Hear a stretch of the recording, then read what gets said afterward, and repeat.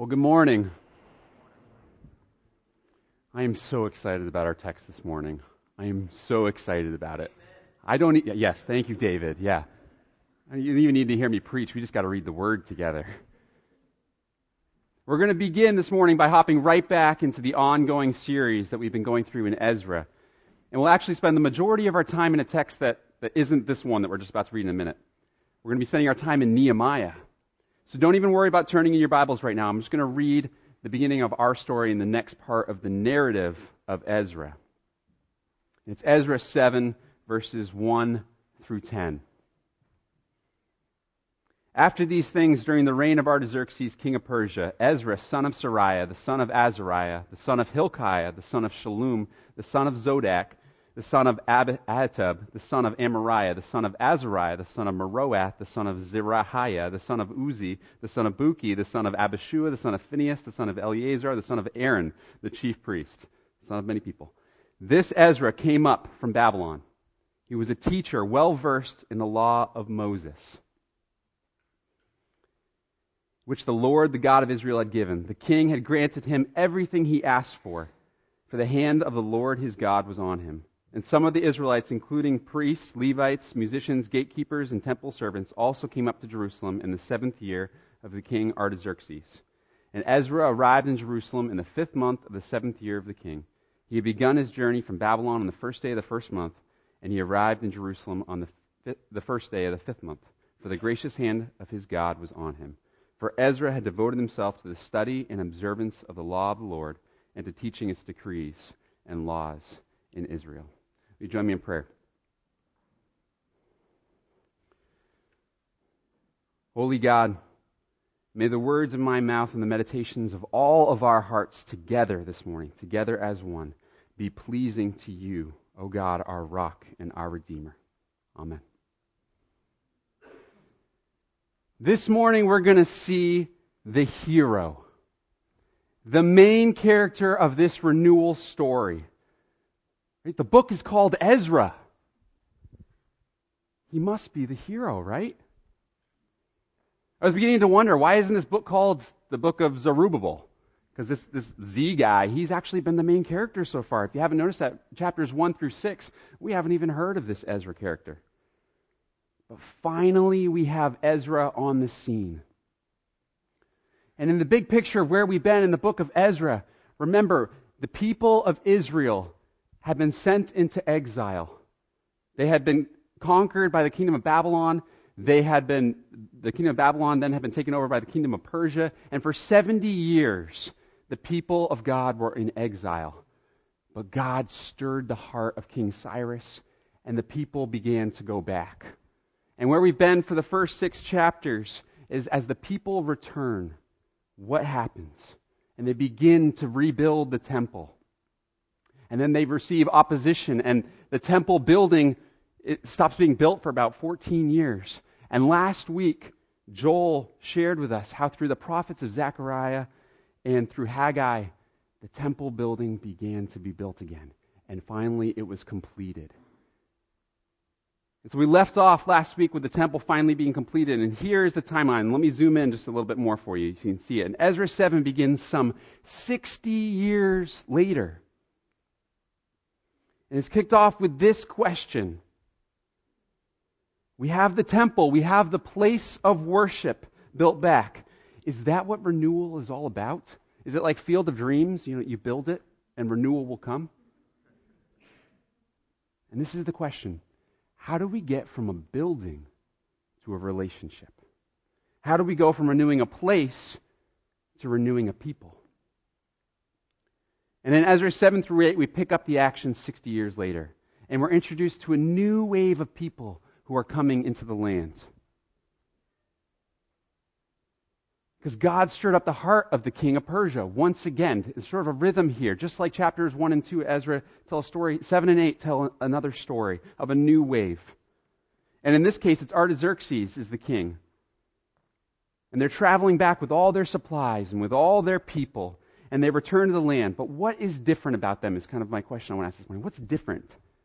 What's the purpose of this new wave of people? Because Ezra's coming, and he's going to bring something. The hero here is going to be on display. And we're going to see renewal of relationship brought in an amazing way. And wait for it. Get excited. It's going to be through the law. The law. Law, really? The law? Now we have two questions this morning that I want to explore. That we're going to need to explore because this law word has a lot of connotations that go with it. So the first thing we're going to ask is, what is the law? And by that I mean, what is our text referring to when we hear the law? And secondly, what are we going to do with it? So along the way, I'm actually going to share a couple of the uses of the law. And don't get distracted by that. That's not our main point this morning. But for those who are taking notes along, we can talk more about it at a later date. And the second question is, how does the law bring renewal? And by that I mean, especially for us today. Is this just something that is true for the people in this story? Or what are we to do with it? How can it be that God's law brings renewal? Isn't God's law like the opposite of relationship? How does the law bring renewal? And the answer is because it draws them into relationship with God. It's through the law that will go from the place of worship to the people of worship. Now, as we saw last week, the books of Ezra and Nehemiah, they're chronicles of a narrative, and they're sort of compiled to tell a theological story rather than a chronological story. And so this morning, to see in depth what Ezra was coming to do, his mission on display, I want to share with you a story. And that's why I'm so excited about the text. You heard that first one, you're like, what's so exciting about that? But this text this morning, let me tell you, we're gonna hop into Nehemiah 8. You can see it right there. And this is sort of where Nehemiah 8 pops in. It's sort of the example of what Ezra came to do.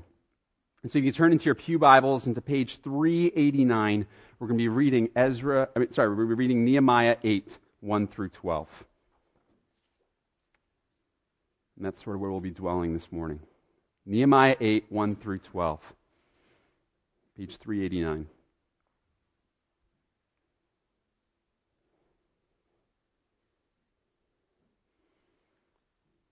Hear the word of the Lord. When the 7th month came and the Israelites had settled in their towns, all the people came together as one in the square before the water gate. They told Ezra, the teacher of the law, to bring out the book of the law of Moses, which the Lord had commanded for Israel. So on the first day of the 7th month, Ezra the priest brought the law before the assembly, which was made up of men and women and all who were able to understand. He read it aloud from daybreak till noon as he faced the square before the water gate in the presence of the men, women, and all those who could understand. And all the people listened attentively to the book of the law. Ezra, the teacher of the law, stood on a high wooden platform built for the occasion. Beside him on his right stood Mattathiah, Shema, Ananiah, Uriah, Hilkiah, and Messiah. Kelita, Azariah, Jozabad, Hanan, and Peliah. And they instructed the people in the law while the people were standing there. They read from the book of the law of God, making it clear and giving the meaning so that the people understood what was being read. Then Nehemiah the governor, Ezra the priest and the teacher of the law, and the Levites who were instructing the people said to them all, "This day is holy to the Lord your God. Do not mourn or weep," for all the people had been weeping as they listened to the words of the law. And Nehemiah said, Go and enjoy choice food and sweet drinks, and send some to those who have nothing prepared. This day is holy to our Lord. Do not grieve, for the joy of the Lord is your strength." The Levites calmed all the people, saying, "Be still, for this is a holy day. Do not grieve." Then all the people went away to eat and drink, to send portions of food, and to celebrate with great joy, because they now understood the words that had been made known to them. This is the word of the Lord. What an amazing picture, right?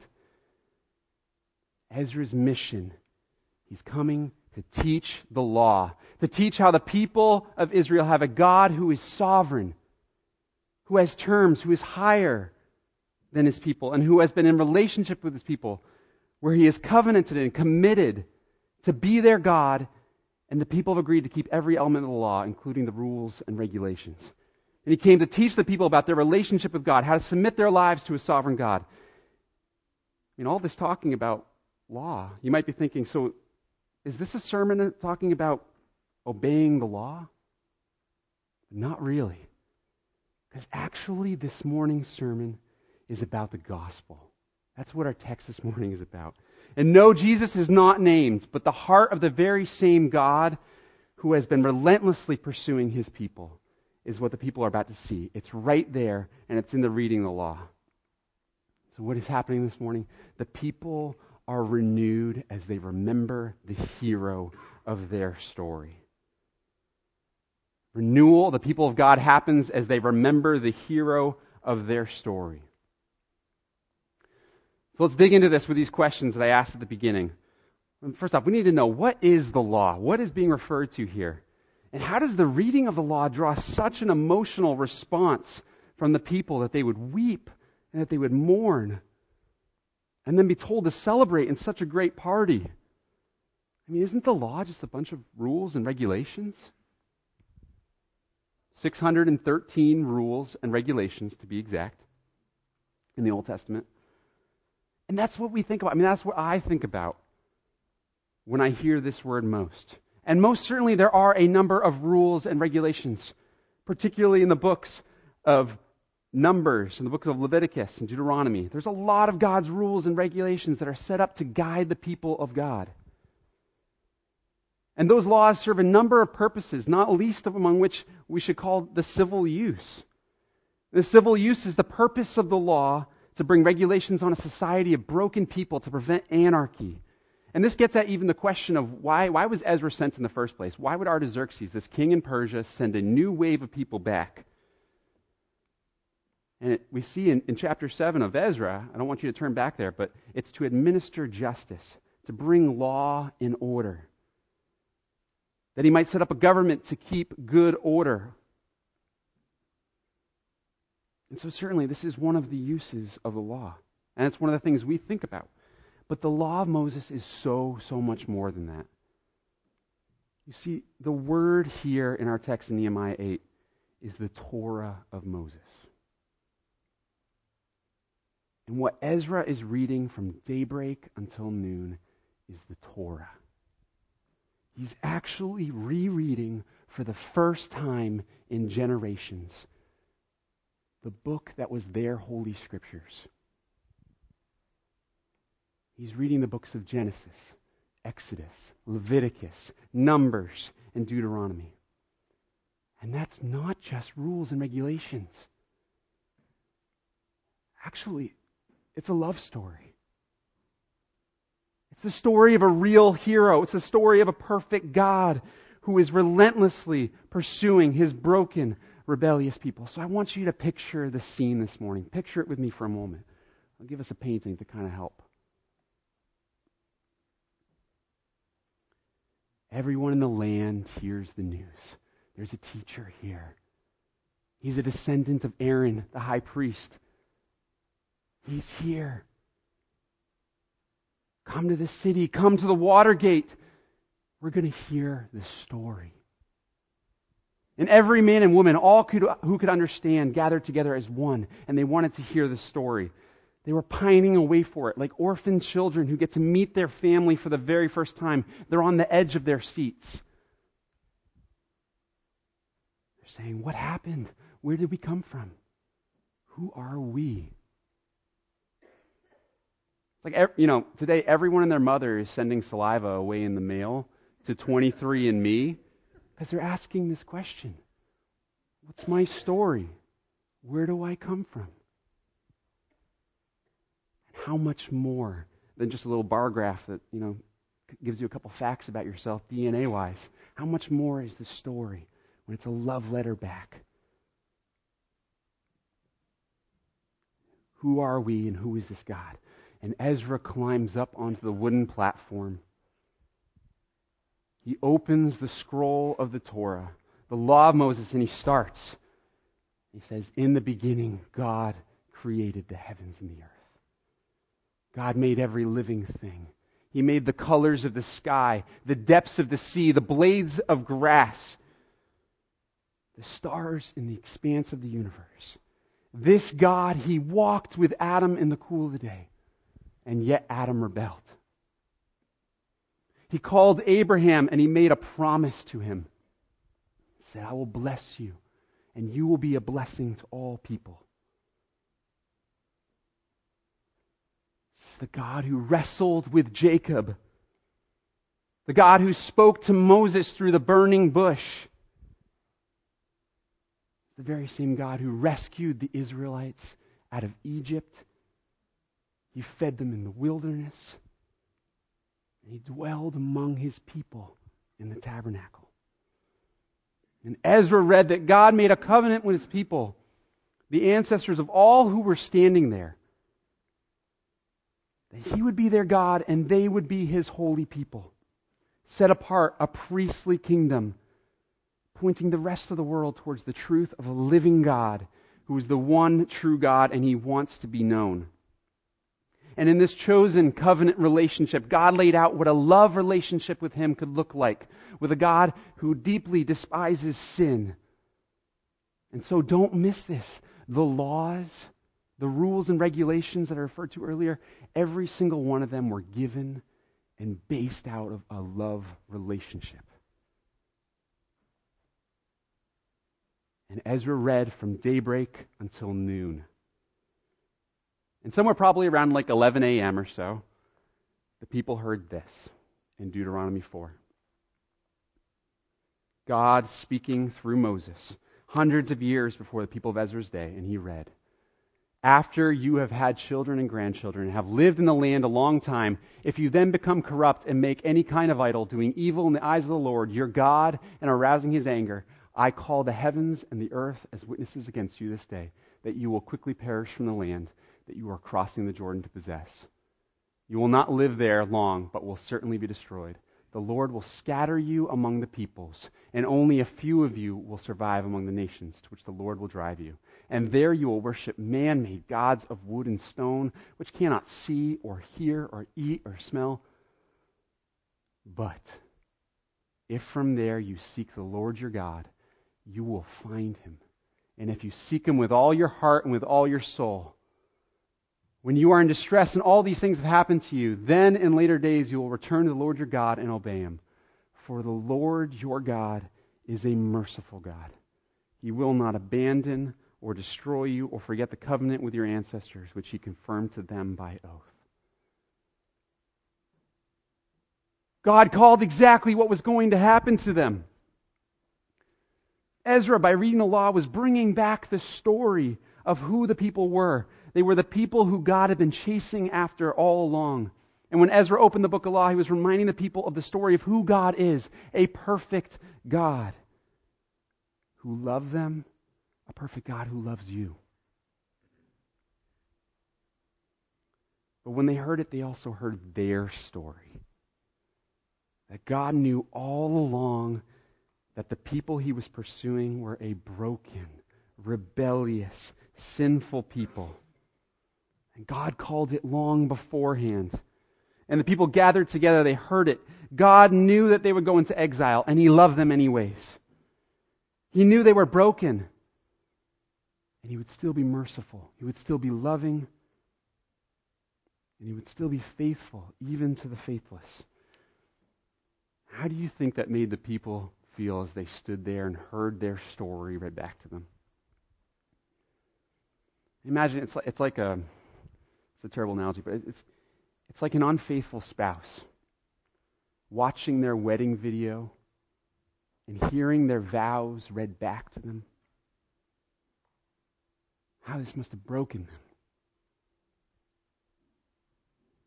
But even more than that God in His vows said, I know you're going to be unfaithful. I'm going to love you anyways. I will never abandon you.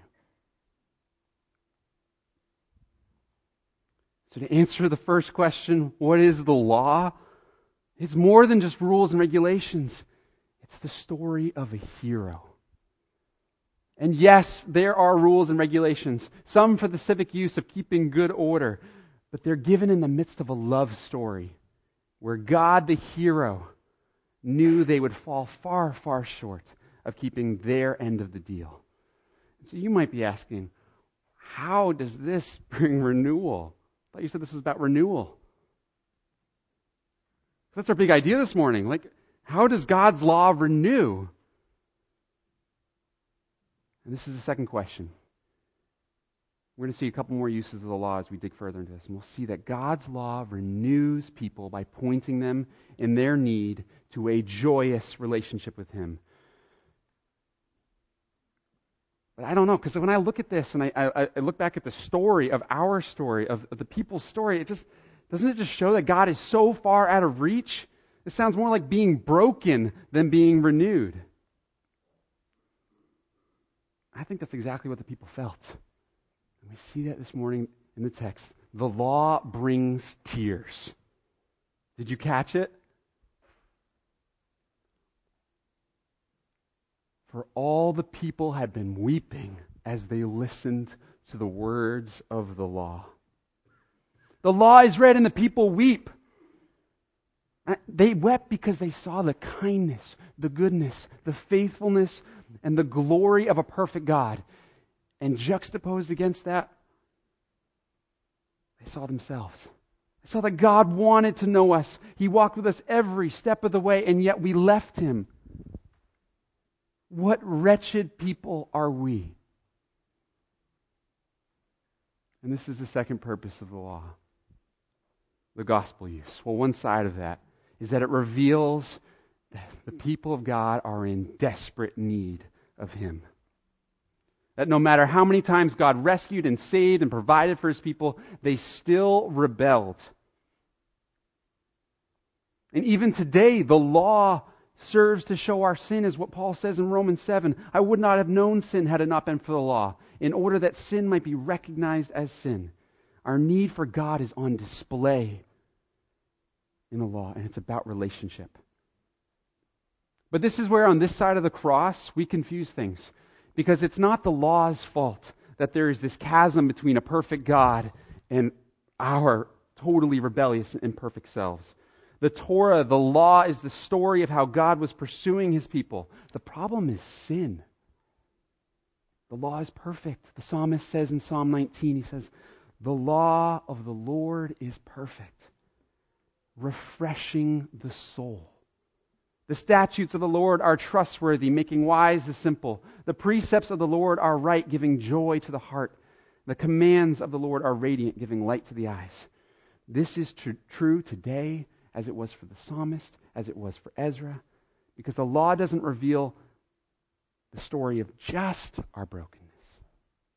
In fact, it always had to do with the story of a perfect God.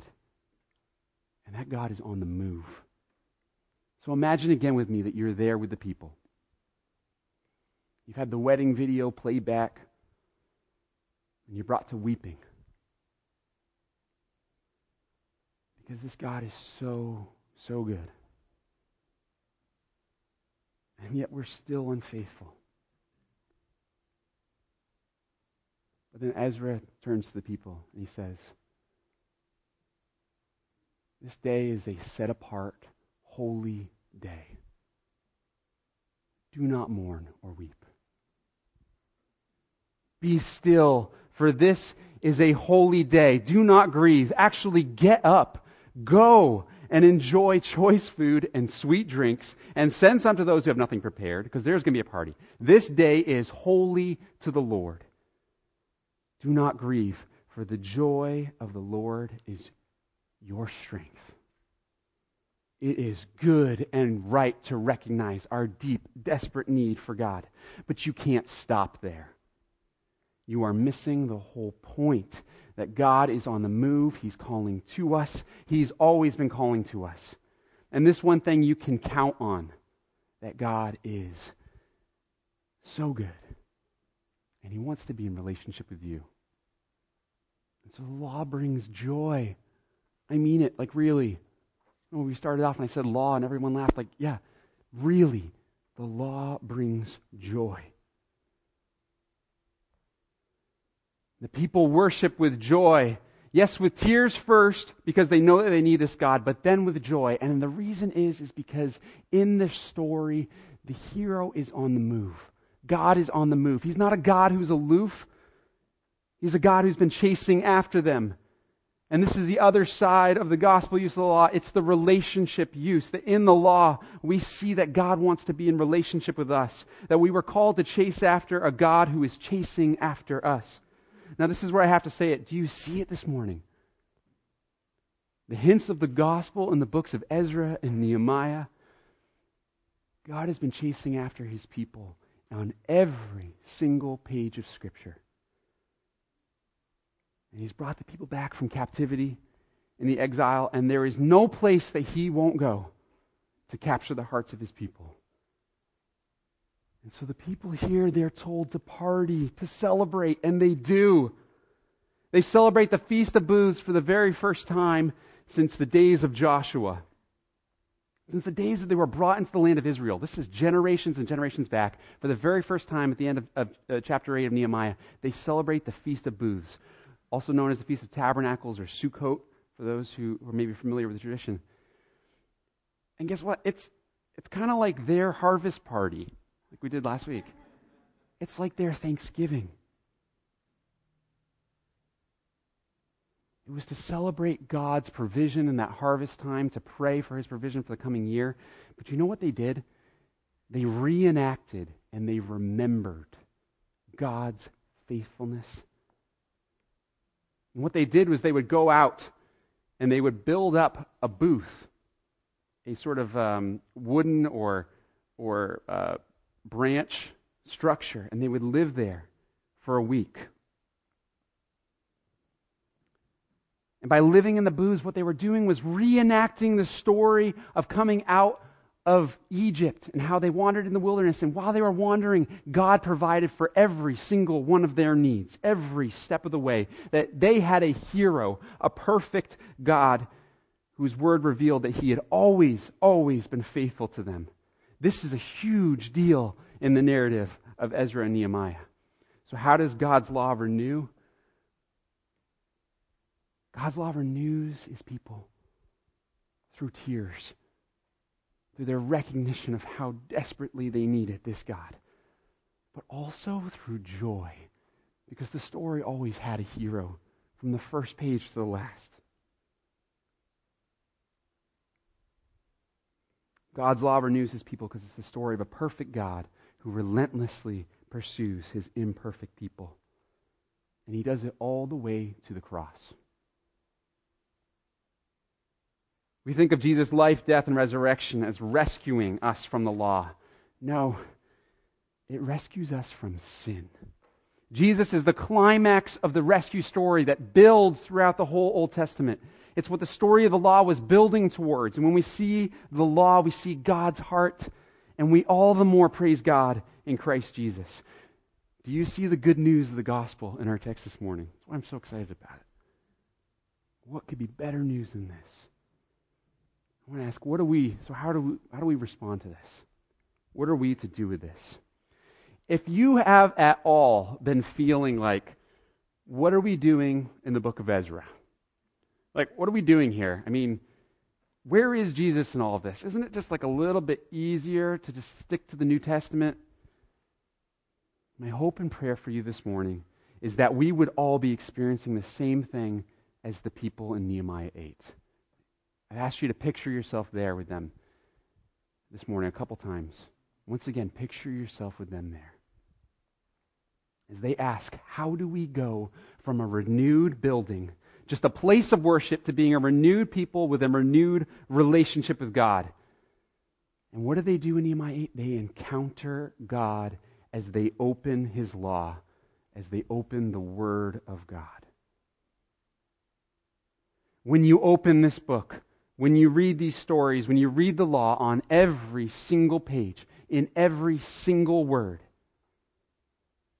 the very God who created the universe is the very same God who is calling you to life in Christ Jesus. That God is on display. And when you open the law of God, you hear the Word of God. You can hear the voice of God speaking through His Word.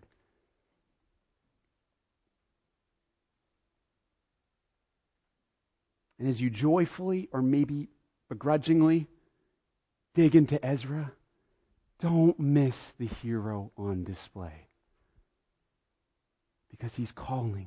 He's been calling. He will always be calling. When you read their story, because don't you see, the people are renewed as they remember the hero of their story? This is actually our story. We are renewed as we remember the hero of our story.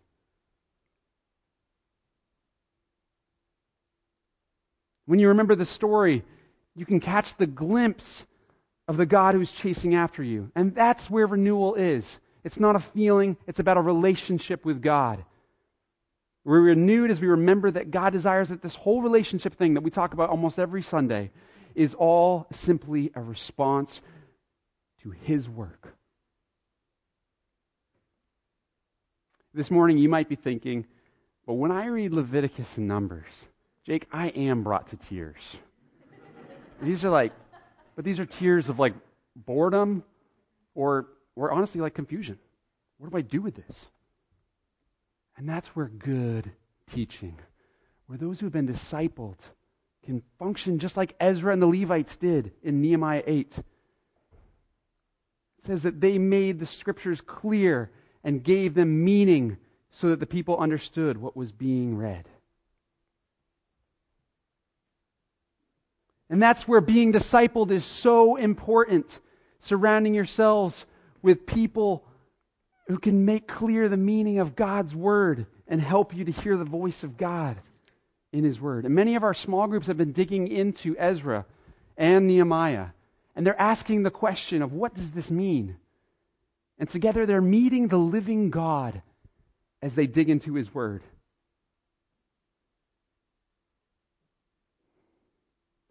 In so doing, if for those who've been doing that, you may just find that even in the books of Numbers, even in the book of Ezra, God's voice speaking right into your heart, saying, "Be mine, I love you, come home."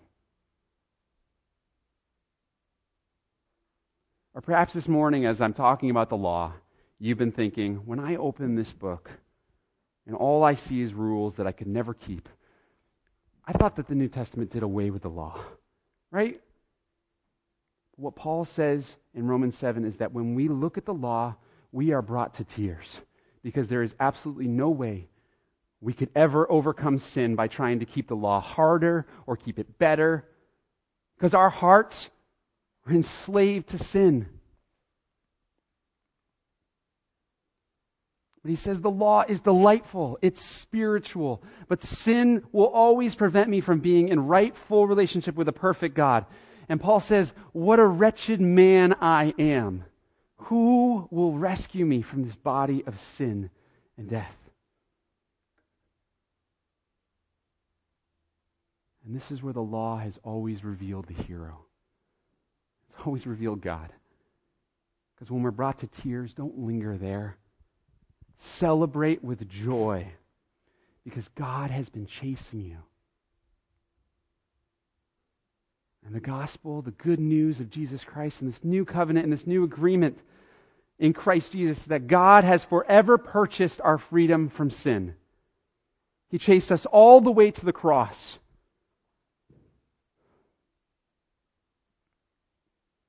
And this is where Paul answers this question in our tears. He says, don't linger there, celebrate. Celebrate. Because who will rescue us? It says, thanks be to God who delivers me through Jesus Christ our Lord. It's the gospel. And now our love relationship with God is not based on our performance. It's based solely on the perfect work of Jesus. He was perfect, and now all we are called to do is place our faith in His grace and mercy. And that's how we are rescued. And now our love relationship with Him is one where we can live in His grace. It means we don't have to, but in joyous response to His work, we can live in a love relationship with our hero. And we can see Him on the move in His law. How much more so do we see our rescuer on display? And this is the cry of our heart this morning. Thanks be to God. I hope that today you can walk away knowing in this book, in this Bible, in this story, the Word of God, the law of God renews us because it paves the way for the gospel. It reveals the story of a perfect God who is relentlessly pursuing His imperfect people. And our response is joy, celebration, and thanksgiving. And we are approaching the Thanksgiving season. I'm sorry to break it to some of you who want more fall. But we're approaching Thanksgiving. We're weeks away. And I want to ask, how are you going to remember the hero of our story this Thanksgiving? Will you get so caught up in the preparation of that meal that you have little time to do more than just ask God for a blessing on the gluttony of the day?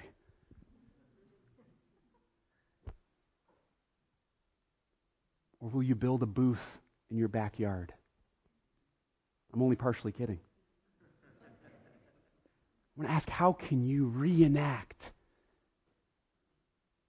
I mean, they had it right? Like, reenact is great learning theory. That's what we do with the Sunday school downstairs. Or what they've done over the course of time is actually doing plays to cement the story that they've heard, to reenact the story that they've just heard. How can you remember or reenact this year the story of God's rescue in your life? I don't want to limit anyone's creativity here. You can build a booth in your backyard. That'd be great. Let me give you an example. What if it could be as simple as journaling? Sign up for the Going Deeper emails. This is a shameless plug. It's okay. Sign up for the Going Deeper emails. And buy yourself a new journal or pull one out from the bookshelf and spend each day remembering the hero of your story this Thanksgiving season. That our hearts would actually be drawn into remembering, to reenacting the great story of God. How do we respond this morning? I pray that we would have hearts that would be cultivated to remember the hero of our story, Jesus Christ, God Almighty, perhaps through discipleship or through thanksgiving. Ezra has entered the scene here in Ezra 7 and 8 and Nehemiah 8, and he's come to bring the law. And yes, the civic use of bringing order and justice, but really he's come to bring the people their story. It's the story of a hero, God Almighty. And the people see hints of the gospel in the law. They recognize their need, and they also celebrate because God, He's the God who always wanted to know them, is a God that we don't have to try harder or better. He's the God who's on the move. He upheld every side of the deal. And that's why the law always led to Christ. And now, like the people in Nehemiah 8, we get to celebrate. Our hero is on display. Thanks be to God, in Christ Jesus, we are saved. And so we remember. And every time we remember, every time we reenact, do you know what happens? Our hearts are stirred. Our lives get a little more reoriented. And ultimately, renewal is the goal among the people. Not just a place, but a people who would be renewed in their relationship with God. We are renewed as we remember the hero of our story. What an amazing text. Thanks be to God. Will you join me in prayer?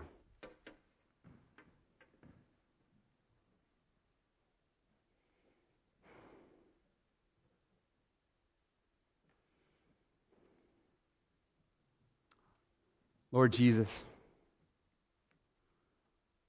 you are on the move, stirring up hearts in this city, stirring up our hearts in this place. God, you are alive, and you're calling us back to you. And so, God, I pray that you would help us, give us the will, give us the consciousness to remember who you are, to remember our story, That in our sin and our shame, you did not leave us alone, but you've been calling since the beginning. And even now, in this place. So God, I ask that you would give us eyes to see, ears to hear, and hearts that would long to meet with you, the living God. We love you and we praise you. You are our focus, our center. You're our hero in every sense of that word, God. And we worship and we praise you. We give you all the glory. We pray this in Jesus' name. Amen.